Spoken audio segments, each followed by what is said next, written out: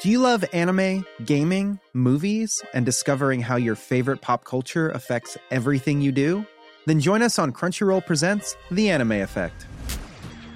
I'm Nick Friedman. I'm Lee Alec Murray. And I'm Leah President.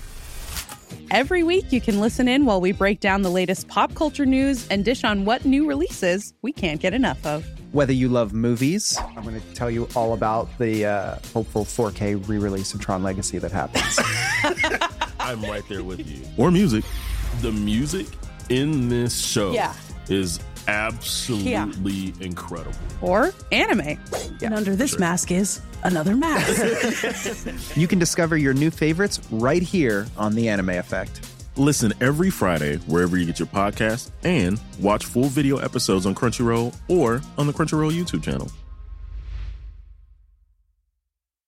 Hey, I'm Ryan Reynolds. Recently, I asked Mint Mobile's legal team if big wireless companies are allowed to raise prices due to inflation. They said yes. And then when I asked if raising prices technically violates those onerous two-year contracts, they said, "What the f*** are you talking about, you insane Hollywood ass f- So to recap, we're cutting the price of Mint Unlimited from $30 a month to just $15 a month. Give it a try at mintmobile.com/switch. $45 up front for 3 months plus taxes and fees. Promo rate for new customers for limited time. Unlimited more than 40 gigabytes per month. Slows full terms at mintmobile.com.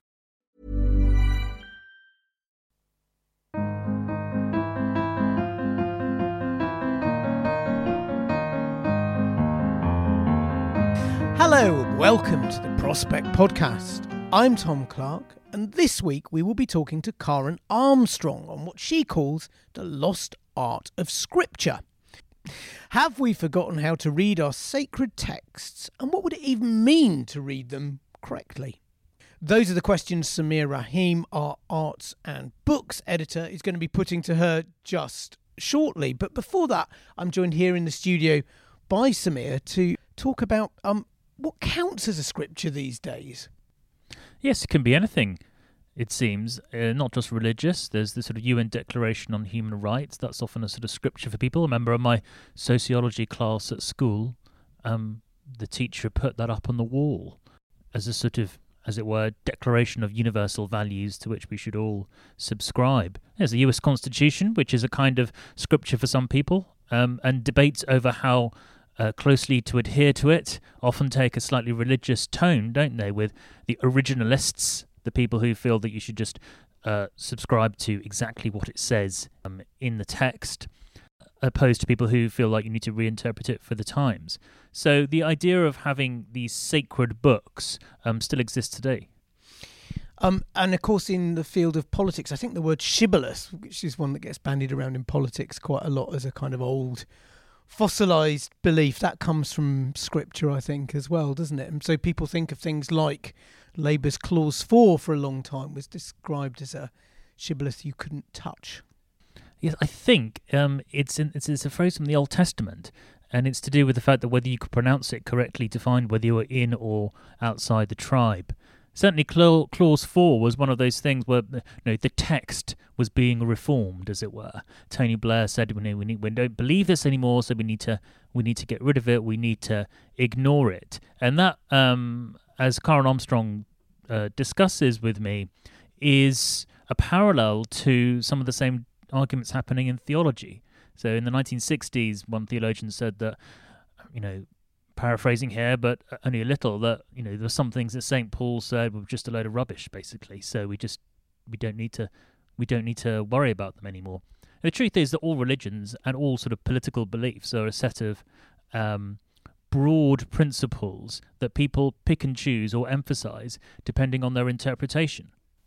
I always remember this interview I read with an aging Enoch Powell, who amongst his other famous and infamous things was a real scholar of the Bible. And translator of the New Testament, of course. And he dug into it all and concluded, I can't now forget, but of the four Gospels, one of them, perhaps let's say John, was right, and the other ones were all a load of rubbish that had been written later on, and which meant that huge things that people take for granted in Christianity, like the Christmas story, just didn't apply at all. And he was pressed on this, so does this mean you don't believe that Gabriel visited Mary or whatever? And he said, well, I don't believe it as a historian, no, but as a member of the Church of England, I do, and that counts for much more.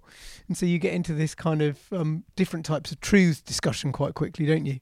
And that's absolutely fascinating, because if you take something like the Christmas story, I mean, the latest biblical analysis pretty much shows that Jesus wasn't born in Bethlehem. Like the idea that there was a census and that he was his parents, Joseph and Mary, were sent to their hometown to be registered. The Romans never did anything like that, and there was no record of anything like that. He was from Nazareth. He's called Jesus of Nazareth, and it's most likely that he was born there. And Bethlehem was David's city, so you just needed to somehow get Jesus and Bethlehem together in some way to make that connection with King David. But does that mean that we're going to rewrite all our Christmas carols? No, not really. So it's perfectly possible to scientifically or historically, as it were, believe that Jesus didn't really have much to do with Bethlehem. And in fact, visit Bethlehem, as I have, and find it a kind of fascinating, moving place. Because the meaning of what the birth of Jesus means to Christians and to Muslims, in fact, as well, is to do with how these believers have brought their own interpretation to bear. And the history of that interpretation is what is in many ways most interesting. What I tried to sort of pick up with Karen, and I'm not sure if I really got to the bottom of it with her, is that to what extent are we led by these scriptures, or to what extent do we lead them? Because I sort of think that we lead them a lot more than they lead us. But I'm not sure we quite got to the bottom of it.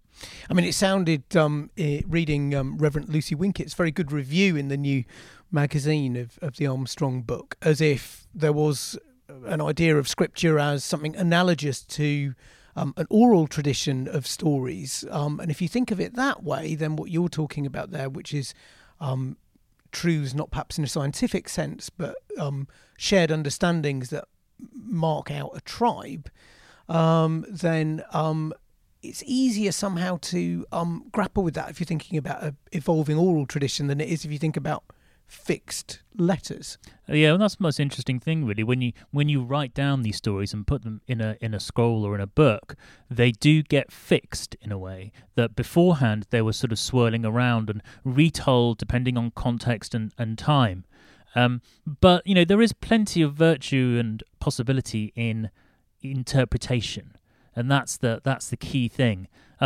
The French philosopher Paul Ricoeur, who was Emmanuel Macron, was his assistant, interestingly enough. He had this idea of the first naivety and the second naivety. What he meant by that was essentially when you're a child, you read a religious text and you'd take it as truth, essentially.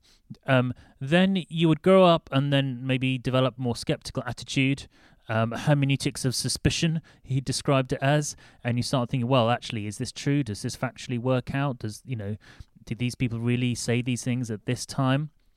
And he felt that the next stage after that was coming into what he called a second naivety, trying to sort of abandon our rational scientific approach to these texts and trying to sort of dig into the inner workings and meanings of them. Now, that is something that's quite difficult to argue because it's very foreign to our ways of looking and analysing history, for example. We always try to find out what actually happened. Did Jesus actually say this or do this? Did the Prophet Muhammad actually say this or do this? But maybe the truths that we can say and find about these things are more mystical or spiritual. I mean, I suppose it's also alien, isn't it, to the way we think about most science. Not necessarily the kind of sometimes cosmology, and you get Stephen Hawking's mind of God or Einstein saying God doesn't play dice and this kind of thing. But most of the time, the scientific method doesn't encourage us to think in the way you're talking about. It does. It doesn't. You're right. But we just had this piece by Phil Bull, didn't we, about dark matter in Prospect, in which he talked about how scientists are trying to prove what particles may or may not be dark matter, and that they had to go on instincts and hunches and had to believe in things that couldn't yet be proved. Now, they are different processes because ultimately you will either prove that dark matter is a certain particle or you won't. But it's amazing how much intellectual endeavour that is ostensibly scientific does require leaps of faith. Yes, to bring things down to earth just a little bit, Samir, from dark matter. One thing we've been looking at quite a lot of detail in Prospect recently is whether or not our politics needs a bit more civic scripture. And interestingly, in the new magazine, we've got a couple of pieces on this theme, which is now quite well worn for us. One from Rory Stewart, Conservative, as of the time of speaking, leadership hopeful, who says that he didn't used to like the idea of having to write down the rules of politics, but it's all going so mad these days that Britain can't rely on its steady culture for much longer, and it might need to do so. On the other hand, we've got the lawyer, David Allen Green, who's saying, no, actually, like, even without a kind of codified central scripture, we can work out the balances between powers that we need to do, and that Britain does so quite successfully. Coming at this then from the very different field of biblical scriptures that you've been thinking about for this interview today, do you think we want more of it or less? Well, we could have a bit more, couldn't we? We could write things down in a more codified way, because it depends whether we still trust the people in charge to be bound by the cultural conventions that have existed for a long time, or rather they can just change things according to their whim. And the problem is that as politics has got more polarised, the idea of the settled centre ground where everyone kind of agrees on what they should be doing has dissipated. Some Tory leadership candidates are talking about shutting down Parliament so they can force through a no-deal Brexit. That was something that, no one had to write that down, that you couldn't do that. It was felt to be something that, it's a strange situation where we might have to write down these things in law now. But really the question is, if you were to write down a constitution, first of all, who would do it? Would you gather together a set of, judges, law lords, politicians, whoever? Who decides who writes this thing? And secondly, once you do, who has the power to interpret it? So, I've been listening to Jonathan Sumption's lectures, the Reith lectures on the BBC, and part of his argument is that European human rights law has given us a sort of fixed constitutional aspect in terms of individual rights, and that judges now have this enormous freedom to interpret it according to the way they want, and that Parliament has been sidelined. Now, that's, relatively controversial argument, and plenty of people are pushing back against that in interesting ways. But ultimately, do we want to create a sort of priestly caste who can then decide for us what is right and what is wrong according to a sacred text? These arguments don't really go away. No, and I'm sure we'll be returning to them in the context of politics. For now, though, let's go over to Samir's conversation with Karen. Introducing Wondersuite from Bluehost.com. Website creation is hard, but now with Bluehost, you can answer a few simple questions about your business and get a unique WordPress website or store right away. From there, you can customize your design, colors, and content. And Bluehost automatically helps you get found in search engines like Google and Bing. From step-by-step guidance to suggested plugins, Bluehost makes WordPress wonderful for everyone. Go to bluehost.com/wondersuite. Tired of ads barging into your favorite news podcasts? Good news. Ad-free listening is available on Amazon Music for all the music plus top podcasts included with your Prime membership.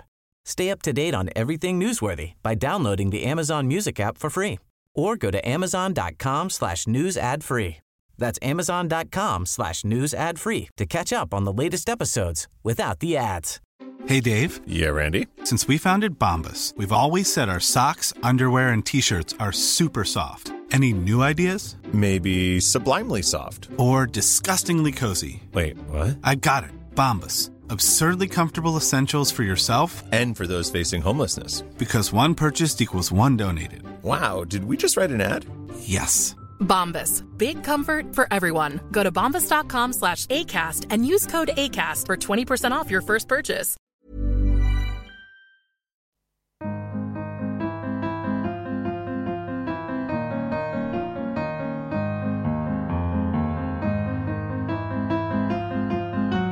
Karen Armstrong, thank you for being here. Let me just start with the title of your book, The Lost Art of Scripture. What is that art and why have we lost it? Well, we tend to regard Scripture these days as though everything it said is meant to be literal, that it's talking the kind of literal historical truth that we expect from our scholarly work today. But in fact, it's an art form. It was developed in aristocratic societies all the way around the world to sort of bring about a cohesion among people in the newly developing states. For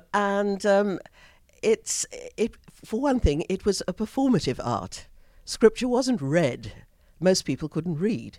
But it was performed, recited, always accompanied by often quite elaborate ritual, so that today reading the sacred texts is rather like reading the libretto of an opera or an aria. You're missing a lot of the effects because the Quran, for example, is called, the word Quran means recitation, and the actual recitation of the Quran evokes huge emotion. It's a great skill to be able to chant the Quran beautifully. And that whole musical element touches us at a level much deeper than the rational. We hear a lot these days about fundamentalism and fundamentalist readings of religious texts. How did that style of reading come about? Well, it's part of our literal-minded mindset in the modern period, where we expect his history, for example, to be factual. In fact, it was probably impossible to write history much before the 18th century, when advances in archaeology, the study of ancient languages, it made it possible for us to discover what had happened in the past. In the past, people wrote about events to say what an event had meant, rather than what had actually happened, and that they would alter the event. And part of the whole ethos of reading scripture was not like fundamentalists, where you go back to the text, interpret it literally, and you go back to the time of Jesus or the St. Paul or even the Hebrew prophets. No, all in every culture, whether it's Chinese, Indian, or monotheistic, scripture was an inventive art. You are expected to find new meaning in the text and make it speak directly to current circumstances, and that was required a great deal of ingenuity. It was inventive rather than factual. Whereas fundamentalists have got this literal mindset, and it started really at the time of the Reformation, when the reformers wanted to go back to the first century. Go back to ad fontes, they said, to the well springs of the faith. But with the best will in the world, you can't, if you're an early modern person, enter the world of first century and remember that these first Christians were all Jewish. It's not possible. And so there's really a kind of perversity. And some fundamentalists in the United States, for example, want to go back to reproducing the old Hebrew punishments for disobedient children, stoning them to death, for example, as it says to do in the Bible. Or you have in Saudi Arabia, where people Wahhabis want to go back to the conditions of the 7th century. This is unrealistic. We are in the present, and right up until fairly recently, the whole skill of the art of scripture was to make it speak to these circumstances now. Let me take you a bit further back in time to the origins of the Bible, the Old Testament as Christians call it. Much of it was written in the Babylonian exile, the stories of Adam and Eve and the flood, which is of course derived from Gilgamesh. If we can imagine ourselves as the first listeners to these stories, were they regarded as mythical stories, or were they regarded as actually true, and wasn't in fact the power of them that they had that sort of divine sort of ordinance behind them? Yes, it certainly had divine audience, but whether that meant that they were factually true, people didn't expect it in the same way. And that you'll find there are several side by side in the Hebrew Bible. You've got two completely different versions of the creation story. And you have very puzzling things happening. One of the things about Scripture is that it's meant to unsettle us. It's not meant to provide us with certain truths or certain facts. It's meant to challenge your ideas. So if you look at the first chapter of Genesis, for example, you've got a God who is everything a God should be, in total control of his creation, and very benign, blesses everything quite impartially, quite fairly, even his old enemy Leviathan, and very, very sort of merciful and powerful. But the rest of the book of Genesis completely undercuts that idea of God. By chapter 3, God has completely lost control of his creation. The benign, impartial God shows absolutely monstrous favoritism. And we're meant to feel the pain of the people he rejects, like Cain or Hagar or Esau. Have you no blessing for me, Father? Esau cries. And no, the answer is. And the nice, benign creator God becomes a destroyer at the end, at the time of the flood, and in a fit of pique, wipes out the whole human race, almost. And so this is a scripture is unsettling. And people would say, it's hard to fit it into a nice, coherent, rational, historical framework. And during the Babylonian exile, for example, the old story of the Exodus was completely rewritten to suit, because it fit the horrible experience of deportation when these exile people were, in the 6th century BCE, marched off to Babylonia. In the early story of Genesis, is not the Israelites are not in Egypt at all. They're probably in the part of Canaan that was controlled by Egypt. And the early texts have the Exodus happening entirely in Canaan, the Holy Land. But the Babylonian exiles made it fit their circumstances. So they imagined their forefathers living in a foreign land, under a foreign empire, as they did. And that was part of the art of Scripture, to say you can change this, because it's mythical, because there's never a permanent version of a myth. They're always adaptable. So in the book I detect a nostalgia for oral scripture. So when people recited things when it wasn't necessarily fixed in texts, and that maybe when they were written down and fixed, we lost something. It's not just that we lost something simply because they were written down, but because we missed the whole oral experience. Singing a text, singing the Psalms to the Gregorian chant, for example, does certain things to your mind. It lulls the repetition of the Gregorian chant, and lulls the critical element in the mind, and opens you up to the more right hemispheric view of the world, which is more inclusive and more emphatic. And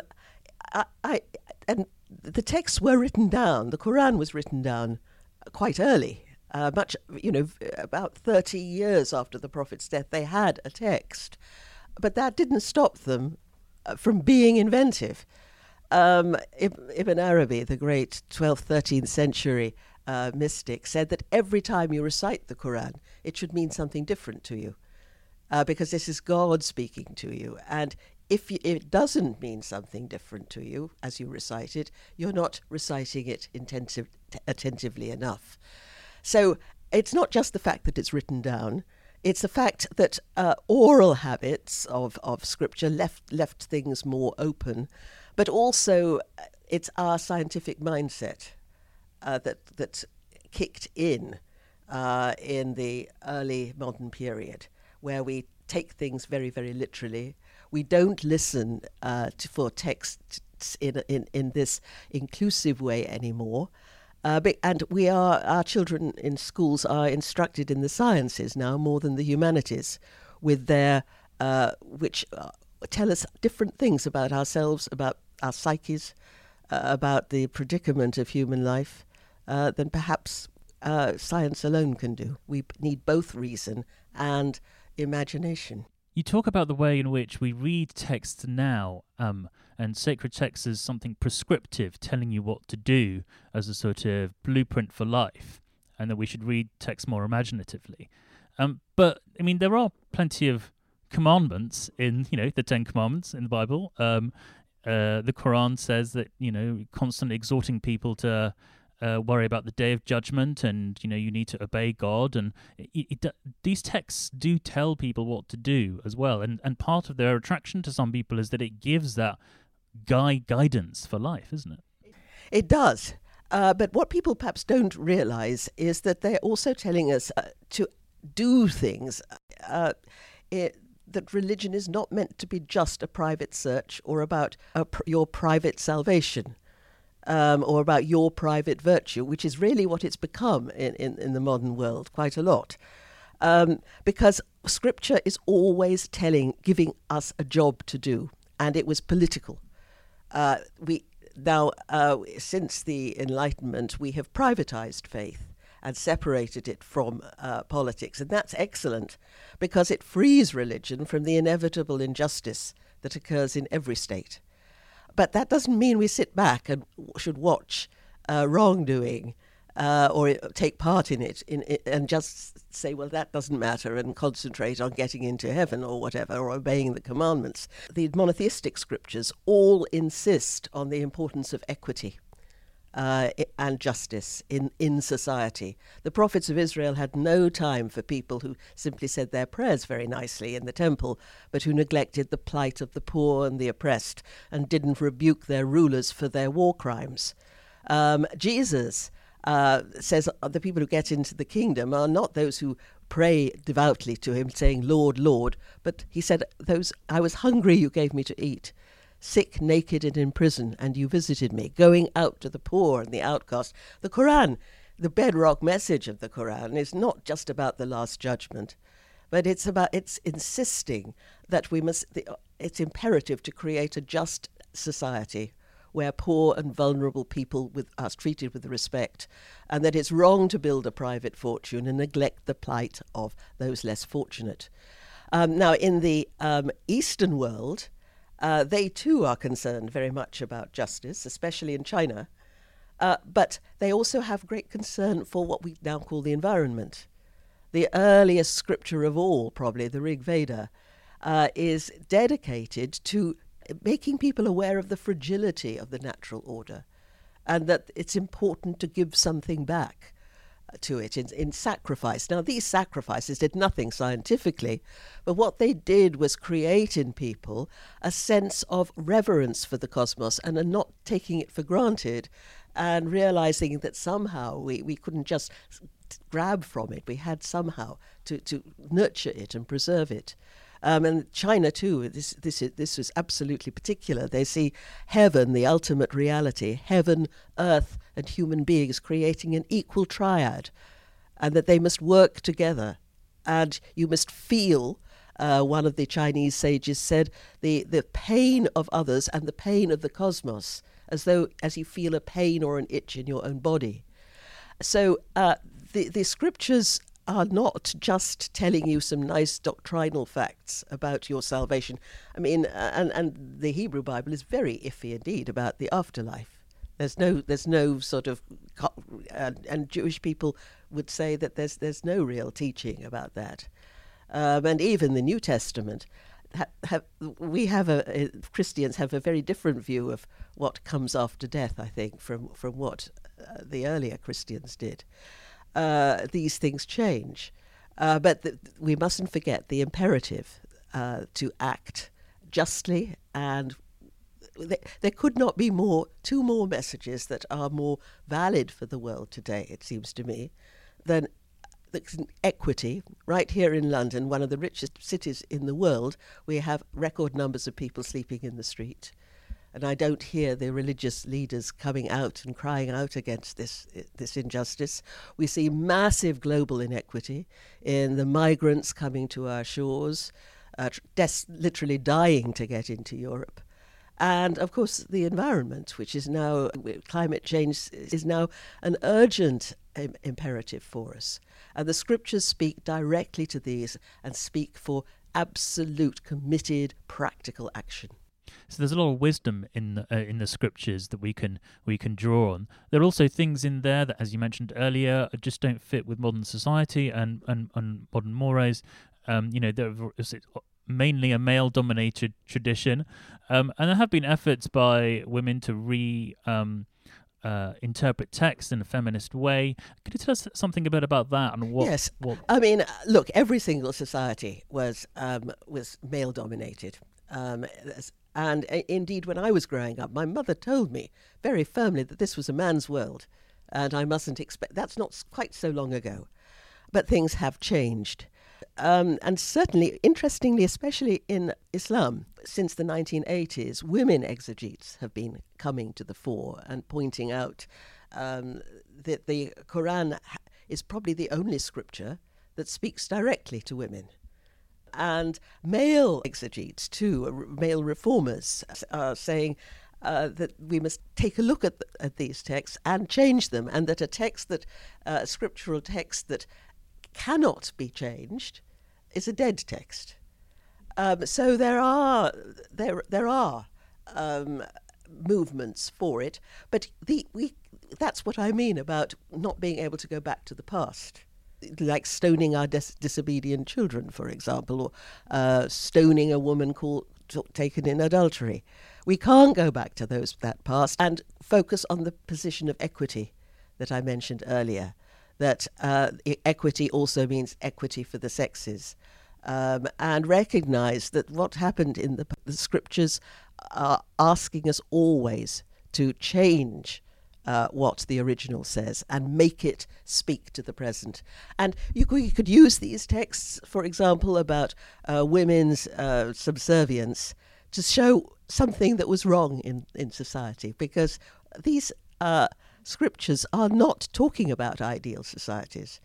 I mean, the Hebrew Bible is full of the most hair-raising exploits that go on in society in terms of unkindness, injustice, and we are meant to decry those. And I think that we can extend that to the position of women.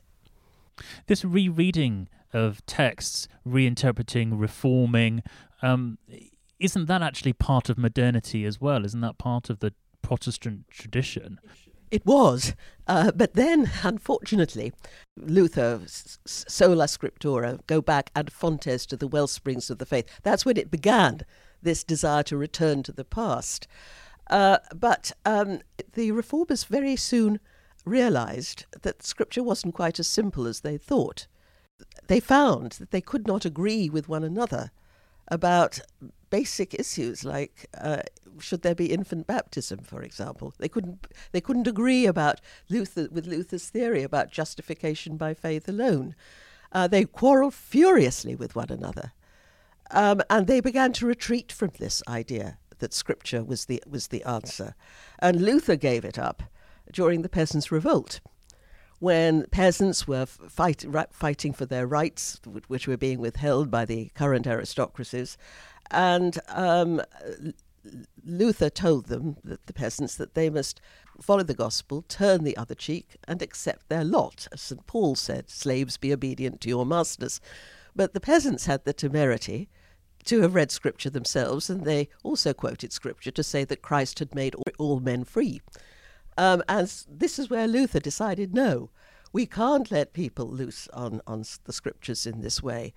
And both Catholics and Protestants brought in catechisms, which were to act as filters, which would filter the sacred text through for the unlettered. And that the unlettered meant everybody who could not read the Bible in the original languages, in Hebrew or Greek, which would obviously be the vast majority of the population. And these catechisms, I think, have been the bane of Christianity ever since. They've created these awful abstract doctrines which they've extracted from Scripture, and the whole idea was to stop people reading Scripture. For example, as a child, I had to learn this definition of God in the Catholic Catechism. What is God? This vast question. You answered it this: God is the Supreme Spirit who alone exists of himself and is infinite in all perfections. At 8, that meant very little to me, but I now think it's quite incorrect, because God, as St. Thomas Aquinas said, is not a being. God is being itself, esse se ipsum. He's not even the supreme spirit, that God is other. So these the Protestant view of Scripture was changed drastically because people found out how complex it was and that there weren't certainties to be derived from it. So what are our modern scriptures? Could you say something like the UN Declaration on Human Rights is a kind of scripture? Yes, you could say that. It is regarded as a sort of scripture, and when it's read and the oath of allegiance, and they put their hands on their hearts, and yes, again, it is telling us what to do, not just giving us a nice warm glow about being American. It is a mandate for just action, and of course, we all have these ideals, and we must realise we never quite live up to them. But that doesn't mean we shouldn't keep trying. Karen Armstrong, thank you very much. Thank you. Head over to Hulu this March, where our new shows and movies will keep you streaming all month long. Catch the acclaimed movie All of Us Strangers, starring Paul Mescal and Andrew Scott. Stream the new Hulu original limited series We Were the Lucky Ones with Joey King and Logan Lerman. And don't forget about Grey's Anatomy. Every Grey's episode ever is now streaming on Hulu. So, what are you waiting for? Go stream something new on Hulu. Tired of ads barging into your favorite news podcasts? Good news. Ad-free listening is available on Amazon Music for all the music plus top podcasts included with your Prime membership. Stay up to date on everything newsworthy by downloading the Amazon Music app for free or go to amazon.com/news ad free. That's amazon.com/news ad free to catch up on the latest episodes without the ads. Okay, that is all for this week. Thank you very much for listening to our interview with Karen Armstrong. You can read about her book, The Lost Art of Scripture, in our new July issue of Prospect, available at WH Smith and other good news agents. Rebecca Liu was this week's producer, and if you've enjoyed the Prospect podcast, please do leave us a rating or a review, which really does help. We'll see you again next week, and goodbye.